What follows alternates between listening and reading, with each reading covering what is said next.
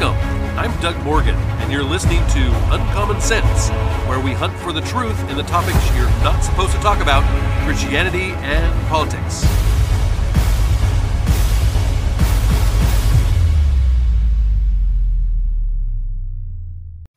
A meme has been going around that says, never in the history of the world have the people burning or banning books turned out to be the good guys. Now, I would actually agree with that statement, just simply on its face. As you probably already know, I am a big supporter of free speech, and I have said before that communication is almost always a good thing. But I also have no problem with a community library not wanting to carry a certain book in favor of another book. I mean, libraries have a finite amount of storage space and can't carry every single book ever published. I am also in support of making materials age appropriate, where it's maybe a community library or a school library. It doesn't matter. It needs to be age appropriate. But there has been a lot of uproar recently about the banning of books. My wife, for instance, who is the chair of our library board here. It's a multi-county and just a number of libraries involved in the system. And she has to listen to people yelling about this very thing every month at their meetings. People, don't ban books type thing. She has to tell them that they're not banning books, and they're not currently banning books. They're not planning on banning books. They're not planning on burning books. They haven't burned any books. I mean, this is just a false herring. See, all of these people getting all exercised about banning books, it immediately brought to mind how the publishers of Dr. Seuss are rewriting his works to make them more politically correct. I mean, that seems kind of like the same thing, don't you think? But I thought I would look into what books are currently being banned. And I found this. Now, this is Madison College Library list of banned and challenged classic books. And you'll notice anytime you get one of these lists, it always includes the word challenged because they can make a bigger list that way. But anyway, here's the list of those books. The Great Gatsby, number 1, by F. Scott Fitzgerald. Of course, The Catcher in the Rye, right? Number 3, The Grapes of Wrath. Number 4, To Kill a Mockingbird. That's Harper Lee right there. The Color Purple. Ulysses. Beloved. The Lord of the Flies. Number 8, 1984 by George Orwell. Number 10 is The Sound of the Fury. Lolita by Vladimir Nabokov, and we'll talk about that one here in a second. Number 12 is Of Mice and Men. That's, of course, John Steinbeck.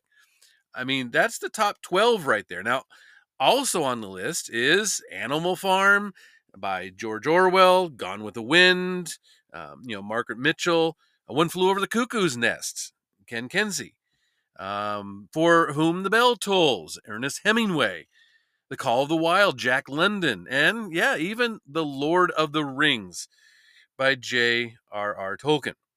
Now, I told you I would talk about Lolita. Lolita is one of the ones that kind of stands out on the list here. It's a 1955 novel written by a Russian-American novelist, Vladimir Nabokov, which addresses it's hebephilia, which is the sexual obsession with prepubescent children. The protagonist is a French literature professor, describes his obsession with a 12-year-old girl who is yet to go through puberty, whom he actually kidnaps and sexually abuses after becoming her stepfather. That's what the book is about. But as for the majority of the rest of those books, they are all on the list of banned books because they are not politically correct. I mean, George Orwell is on the list twice for 1984 and Animal Farm, which, I mean, those are two of my favorite books. But we can't have people learning about what the overreach of government and communism ultimately leads to, because that would be bad. So we're gonna ban George Orwell, basically. But these are not the books that you normally think of when you hear someone screaming about banned books, right? In fact, from a series of articles from the Daily Wire, superstar Pink said she plans to give away thousands of what she called banned books during her upcoming tour stops in Florida, following legislation which prohibits classroom instruction about sexual orientation and gender identity in schools. During an Instagram Live last Sunday, the 44-year-old pop star announced she's teamed up with the PEN America nonprofit organization to give away 2,000 books throughout her 4 concert dates in the state, which she said are banned. Quote, "Books have held a special joy for me from the time I was a child, and that's why I am unwilling to stand by and watch while books are banned by schools." This is what Pink said in a press release. Quote, "It's especially hateful to see authorities take aim at books about race and racism and against LGBTQ authors and those of color." She added that in a statement that we have made so many strides toward equality in this country, and no one should want to see this progress reversed. No more banned books. I'm a voracious reader, and I'm a mom of 2 kids who are also voracious readers. She continued this on her Instagram Live. She said, "I can't imagine my own parents telling me that my kids can or cannot read, let alone someone else's parents, let alone someone else that doesn't even have children that are deciding what my children can read." Well, in last year, Governor Ron DeSantis, of course, the governor of Florida, signed the Parental Rights and Education Law 1557, which prohibits classroom instruction about sexual orientation and gender identity in schools in the Sunshine State to children in kindergarten through 3rd grade. That's what it does. Now, the Just Give Me a Reason hitmaker has been an outspoken advocate for the LGBTQ community, previously talked about the queer community support for her. She said, "I think my LGBTQ plus following just speaks to whom I am and what I believe in and what I've always been." This is what Pink told the Gay Times. "I am definitely an ally, and to be understood for that is a wonderful feeling. For any of us to be understood, that's what we want in life, right? We want to love, be loved, and be seen."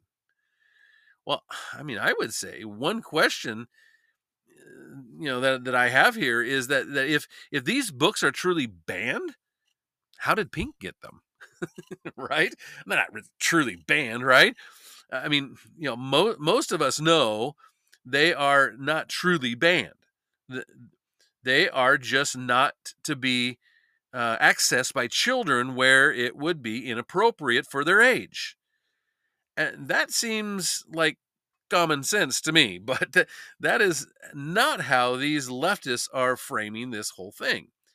The American Library Association framed recent efforts to remove alleged sexually explicit content from school libraries as a record number of attempted book bans in 2 decades. Material written to show sexually explicit and pornographic images to children have been uncovered in recent years at government school and public libraries. And this is, of course, prompting drives from conservative lawmakers and parents to remove the content. Governor Ron DeSantis, for instance, recently pushed to move volumes such as Let's Talk About It, which shows graphic depictions of how children can masturbate, as well as genderqueer, which includes cartoons of homosexual activity. And officials from the ALA, or the American Library Association, nevertheless issued a press release on Wednesday claiming that the number of demands to censor library books has nearly doubled between 2021 and 2022. Some 58% of the requests targeted books and materials in school libraries, while 41% targeted materials in public libraries. Well, we're seeing these challenges come from organized censorship groups that target local library board meetings and demand removal of a long list of books they share on social media. This is according to the American Library Association Office for Intellectual Freedom Director Deborah Caldwell Stone. And she said in a press release that their aim is to suppress the voices of those traditionally excluded from our nation's conversations, such as people in the LGBTQIA plus community or people of color. Really? So LGBTQIA plus and people of color are excluded from nationwide conversations? Okay. The American Library Association did not mention that the proposed book removals centered on the alleged sexually explicit nature of the materials. The entity has garnered criticism for recommending genderqueer and similar content to teenagers who attend public schools. The propaganda media outlets nevertheless framed their reports upon the American Library Association's interpretation of the events while making little to no mention of the alleged pornographic nature of the content, which parents and officials have sought to ban. One article from Axios parroted the organization's content that the quote, vast majority of the targeted books were written by or were about members of the LGBTQ community and people of color, unquote. While another article from the New York Times said that the books, quote, have become a proxy in an broader culture war over issues like LGBTQ rights, gender identity, and racial inequality, unquote. Sure. As Republican officials in conservative states seek to remove sexualized content from the shelves, prominent Democrats have likewise interpreted the controversy as a threat to free expression. Quote, all books should be in the library, First Lady Jill Biden declared in a recent interview. All books. This is America. We don't ban books. Well, parents who voice concern over sexual content in their school boards, however, are frequently censored or punished with other sanctions. Stacey Langton, we talked about her on this podcast, whose children attend Fairfax High School in Virginia, was told that she could no longer enter the school's library after she made national news for reading several sexually explicit books available to students in front of the school board members. Oh no, we can't be reading that kind of stuff to school board members at school board meetings. That would be inappropriate, but we can, of course, give them to our kids. Social justice activism in the education system occurs as an unprecedented number of families removed their children from public schools in response to nationwide lockdowns, which granted parents an intimate look at their children's educational environments. Homeschool enrollment grew 30% between the 2019 and 2020 and the 2021-2022 school years. According to a recent study published by the Urban Institute showing that the move toward home education persisted even after government schools returned to the conventional instruction. And we've talked about that as well. And the homeschool end of things is just blowing up. I mean, it is definitely taken off, and there is a large number of parents that are pulling their kids from public schools. You see, the public school systems are not what they used to be. I can remember running home with the booklet from Scholastic Books. Do you remember that? I mean, I was usually allowed to pick one book to order each time. I had to go through each one. I had to see which one was the one that I really really really wanted. But even Scholastic has changed. Kirk Cameron called out Scholastic books for glamorizing gender transitioning and pushing sexually explicit material in books, and calling the publisher of Wolf in Sheep's Clothing that's taken over schools and libraries. The 53-year-old actor dropped a lengthy post on Tuesday on X, slamming the publisher for prioritizing LGBTQIA plus themed books, including those that have obscene graphic content, as he discussed his new partnership with the non-woke Skytree book fairs. Quote, must read. Ever wonder how all the sexually explicit, morally disgusting, and dangerous books get into our children's schools and classrooms and libraries? Well, Cameron wrote that Skytree Fairs and I did a deep dive and discovered who the real wolf in Grandma's clothing is. We see you, Scholastic. The Growing Pain star shared what he said were the pages from the book Welcome to St. Hell. It's a 2022 Scholastic book that he said glamorizes gender transitioning to middle schoolers.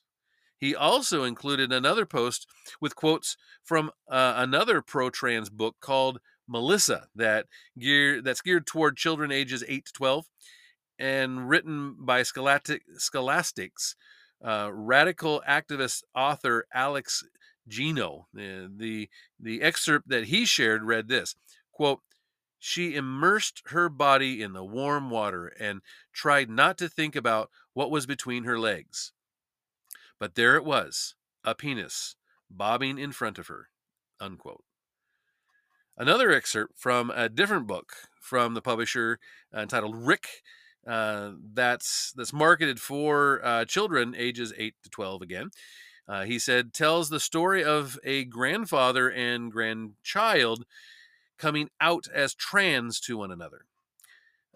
Quote, as further evidence of how obscene these books are, Brave Books US had a Facebook ad that included images from Scholastic Book, Heartstoppers, which got rejected for depicting people in explicit or suggestive positions, or images that show nudity or cleavage, Cameron wrote. Some assume that because Scholastic is a world-renowned children's publisher, these books we've highlighted are the exceptions. But he added that it's incorrect. Scholastic has published a list of their 100 plus LGBTQIA plus books on their website. And this list is not exhaustive, as we found many other LGBTQ themed books not on the list. For many years, Scholastic has been championed as by educators as a trusted publisher of children's content. This should no longer be the case. Scholastic is pushing sexualized and gender confusing content for minors into schools and libraries. The LifeMark star then encouraged parents to download the PDF from Skytree book fairs that he said documents the inappropriate and sexualized children's content published and distributed by Scholastic, and share it with your school leader to, make the change to Skytree book fairs, which is the one he's teaming up with. Cameron told the Daily Wire he's partnering with the company because kids are exposed to sexually explicit and race infused and gender confusing children's books, while being told this is what it means to be educated, that this is the reason they go to school. But these books, published and distributed by Scholastic, are taking children down a path that will eventually destroy them and their families. But it's not just Scholastic publishing that was once trusted and now has changed. The president of the American Library Association, the ALA, we were just talking about, is standing by her Marxist views as a backlash grows against the association amongst Republican lawmakers. Emily Drabinski is a self proclaimed Marxist lesbian. That's what she calls herself. And she took over as president of the ALA in July. The ALA is the largest nonprofit trade organization for libraries, recently wielding its influence against efforts to ban sexually explicit content from school libraries and to recommend. They recommend dozens of LGBTQ plus books for minors. The backlash against Drabinski began over a post that she made on social media before taking her spot at the head of the ALA. She said, "I just cannot believe that a Marxist lesbian who believes in the collective power is possible to build and can be wielded for a better world is the president-elect of ALA Library." This is what she wrote back in April last year. "I am so excited for what we will be doing together." Now, despite the backlash, she actually doubled down on this on Monday. She said, "I was excited to highlight and celebrate two aspects of my identity that are really important to me and are often under a lot of scrutiny." This is what Drabinski said. She added that she wanted to be an example for other library employees who share her identities. Quote, "I don't anticipate these kinds of targeted attacks being used as a bludgeon against library workers across the country. I really think that is regrettable, and I wish that wasn't happening right now." Actually, Montana State Library Commission became the first state commission to leave the ALA over these comments. They did so in July, and the commissioner, the Montana State Library Commissioner Tamara Hall, she said, we're pulling out based on the fact that our oath of office for Montana and for the federal government is in direct violation of Drabinski's Marxist opinion. In addition to Montana, lawmakers in other states, including Arizona, Idaho, Illinois, Georgia, Louisiana, South Carolina, and Wyoming, have led calls to separate off from the ALA over concerns of the director here. And this is really a big deal because the ALA is where a lot of library systems go to get advice and to go get training on a number of issues. But as Ben Shapiro says, a lot of states are now starting to cut ties with the ALA, the American Library Association, which is utterly appropriate considering that the ALA is now a left-wing interest group like so many of our public institutions. Senator Mike Lee, the Republican from Utah, is going after the ALA. Lee said that their goal is to sexualize children and minors with sexually explicit material and then hide this content from parents. The Washington Post reported when it was his turn to question witnesses, he called up a video of Deborah Caldwell Stone, director of the American Library Association's Office for Intellectual Freedom, the one we quoted a little earlier. And in a Zoom call, Caldwell Stone had been recorded arguing that book advocates should reframe the book challenges. This debate should not center on whether titles are sexually inappropriate for minors. Caldwell Stone said that it should be about diverse materials that are about everybody's right to see themselves and their families reflected on the bookshelves. The American Library Association is facing a partisan firefight unlike anything in its almost 150-year history. I mean, the left does something unbelievably terrible and provocative, but if you notice, you're the one starting the firefight. And the Post continued with this. It says, the once uncontroversial organization, which says it is the world's largest and oldest library association, of which provides funding, training, and tools to most of the country's 123,000 libraries, has become entangled in the education culture wars, the raging debates over what and how to teach about race, sex, and gender, culminating in Tuesday's senatorial name check. Like Lee, politicians and parents on the right increasingly paint the association known as the ALA as a defender of pornographic literature for children, tying their allegations into a broader conservative movement that asserts school libraries are filled with sexually explicit and inappropriate texts. A 2022 tweet in which the organization's president called herself a Marxist lesbian, like we talked about, and that, of course, added to concerns. But so the problem is not that the ALA's president calls herself a Marxist lesbian. The problem is that anyone noticed she tweeted that out publicly over the summer.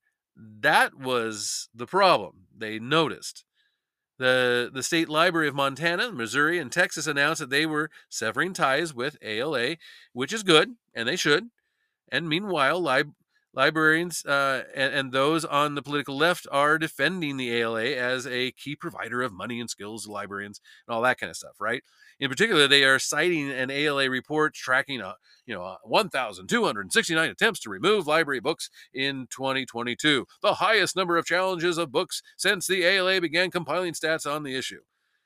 Now, seriously, good for parents for finally waking up and taking notice. And the fact that parents fighting back against the indoctrination of their kids is considered right-wing radicalism is an indication of how far the left will go to vilify them.